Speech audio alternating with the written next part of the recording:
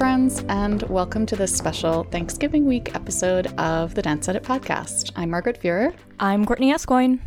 I'm Lydia Murray. And I'm Amy Brandt.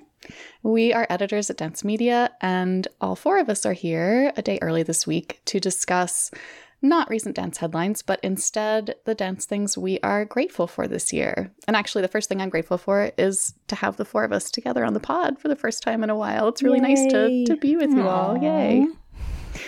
We'll keep this relatively short so you can get back to your cooking and traveling and family time. But we thought it was important to recognize that however weird 2021 has been, and honestly, I don't know if at the beginning of this year any of us understood just how weird it would continue to be even now, but dance has helped us get through all of it.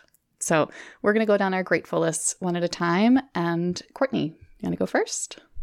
Sure. I'm being slightly less sappy than I was last year. So one of the things I was really grateful to see this year, both as a dance journalist and a dancer and a person who lives in the world, is the continuing conversations and also like new and renewed conversations happening about the full spectrum of queerness as it exists and functions within the dance landscape, and getting beyond just looking at the gay, cis, male experience of being a queer person in dance, but really expanding beyond that, which is a conversation that is ongoing in society in general and also dance in general, but then particularly in ballet. I particularly loved Siobhan Burke's incredible, beautiful, thoughtfully reported article in the New York Times this summer talking about lesbians in ballet and that particular experience, and seeing the conversations around that on social media was just really heartening. And I want to see more in this vein. I want to see more of those stories on stage, and I can't wait to see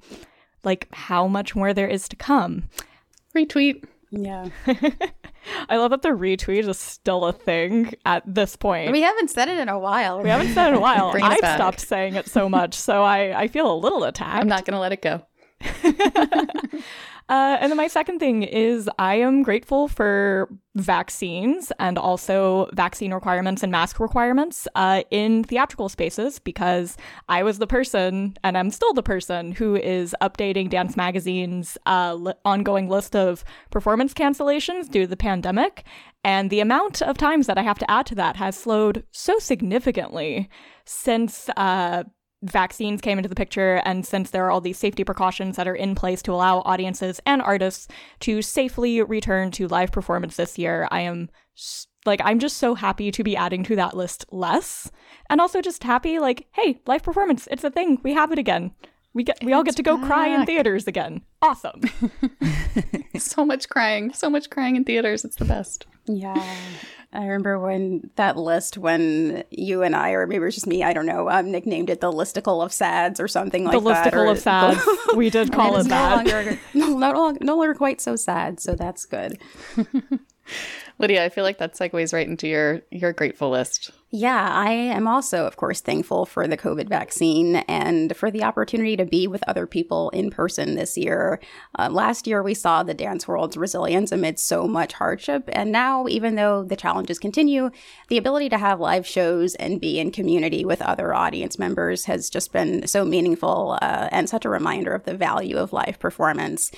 And speaking of shows, I'm thankful for the recent, meaning that it just happened last night at the time of this recording, Battle of Boston performance at the American Music Awards.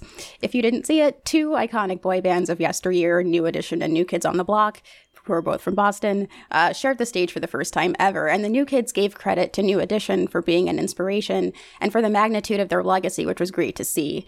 And BTS was in the audience dancing along to New Edition's choreography. Yep. Yeah, which was not only fun to watch, but it was such a full circle moment that really illustrated the power of music and dance. I mean, here was this group, this Black American band that became huge before BTS members were even born, and they heavily influenced boy bands like New Kids and so many others that followed. And BTS is continuing in that tradition in their own way, and from all the way in South Korea. So that concludes my thank yous. I haven't been on social media yet today, so I had no idea that any of this happened. Lydia, please send me a link. Everything you just said is so delightful.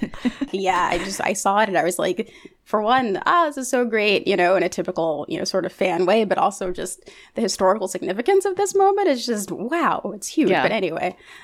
New Kids giving credit to New Edition. That is so major. That in itself is major. Yeah. Listeners, we'll link that up in the show notes for sure. Everybody should enjoy that goodness.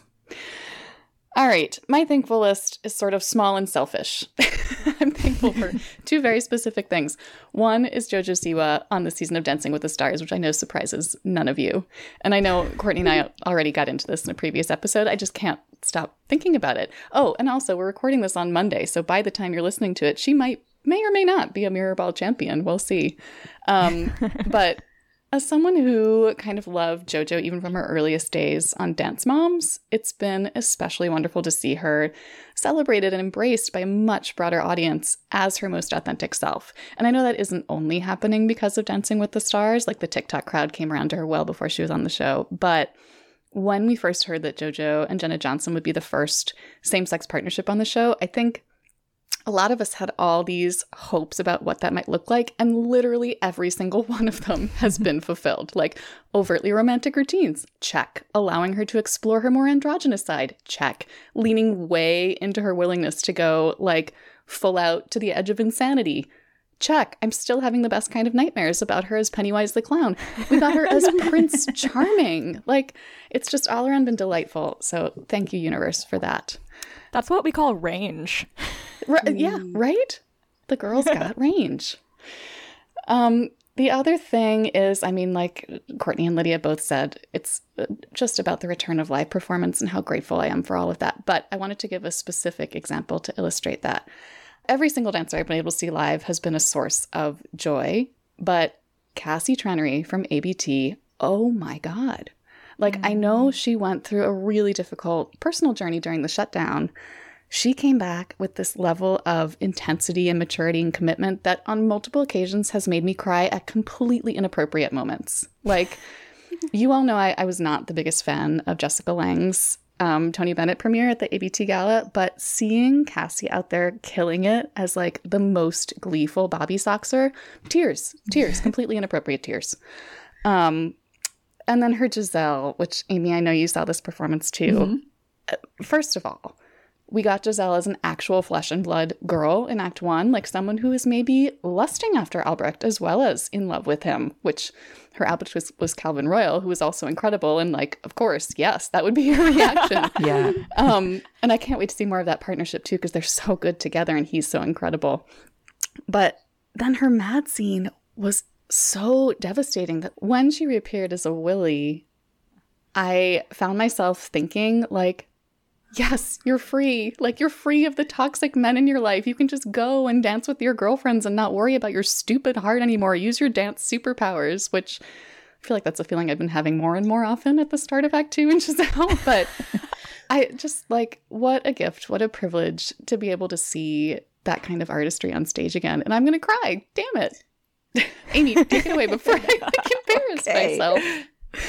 Well, I have one thing I'm really grateful for is the dance industry's, the way that they've been focusing more on dancers and mental health and on helping them with their mental health. I know that this conversation started a few years ago, and it's been, slowly building and everything. But I feel like one thing that came out of the pandemic, since it was such a traumatic experience for so many dancers, especially, was that it really brought that mental health aspect to being a dancer to the forefront in a very real way.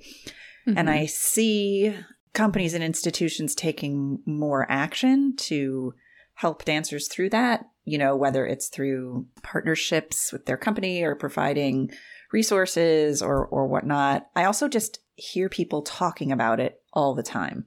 Mm-hmm. And I think that's a really great, improvement from the way things used to be, especially I think about my own career. I think about my friends. I think about times where I really could have benefited from some mental health help here and there. And, it wasn't kind of available. So that's one thing I'm grateful for, to see that people are more comfortable talking about it.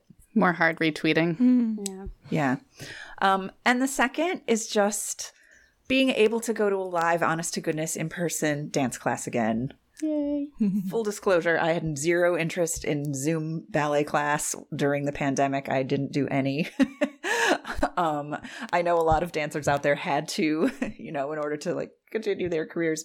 But, after a year and a half of Zoom Pilates, Zoom yoga, about a month ago, I found a studio near my home. I moved recently out of the city.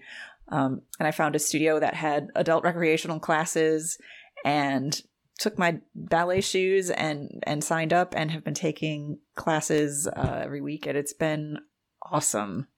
Some are just like it's like a ballet bar class. It's not like a traditional ballet class, but I've also taken an adult ballet class as well. But it just feels so great to be moving in space and dancing along with others, in a community, to music, and even just the like hanging out and chatting after class aspect of it is something I've really, really missed. And I will gladly put on a mask, even if it gets soggy and sweaty and gives me pimples. I'm just so grateful to be able to have that option again. That is what I am very grateful for this year. Dancing together and seeing dance together. That's really it. That's really it.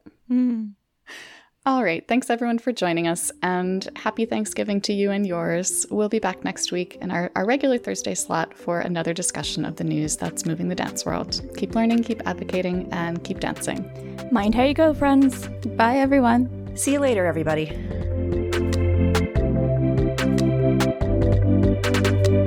The Dance Edit podcast is a product of Dance Media, publisher of Dance Magazine, Dance Spirit, Point, Dance Teacher, Dance Business Weekly, and the Dance Edit newsletter. Our hosts are Amy Brandt, Courtney Escoyne, Margaret Fuhrer, and Lydia Murray.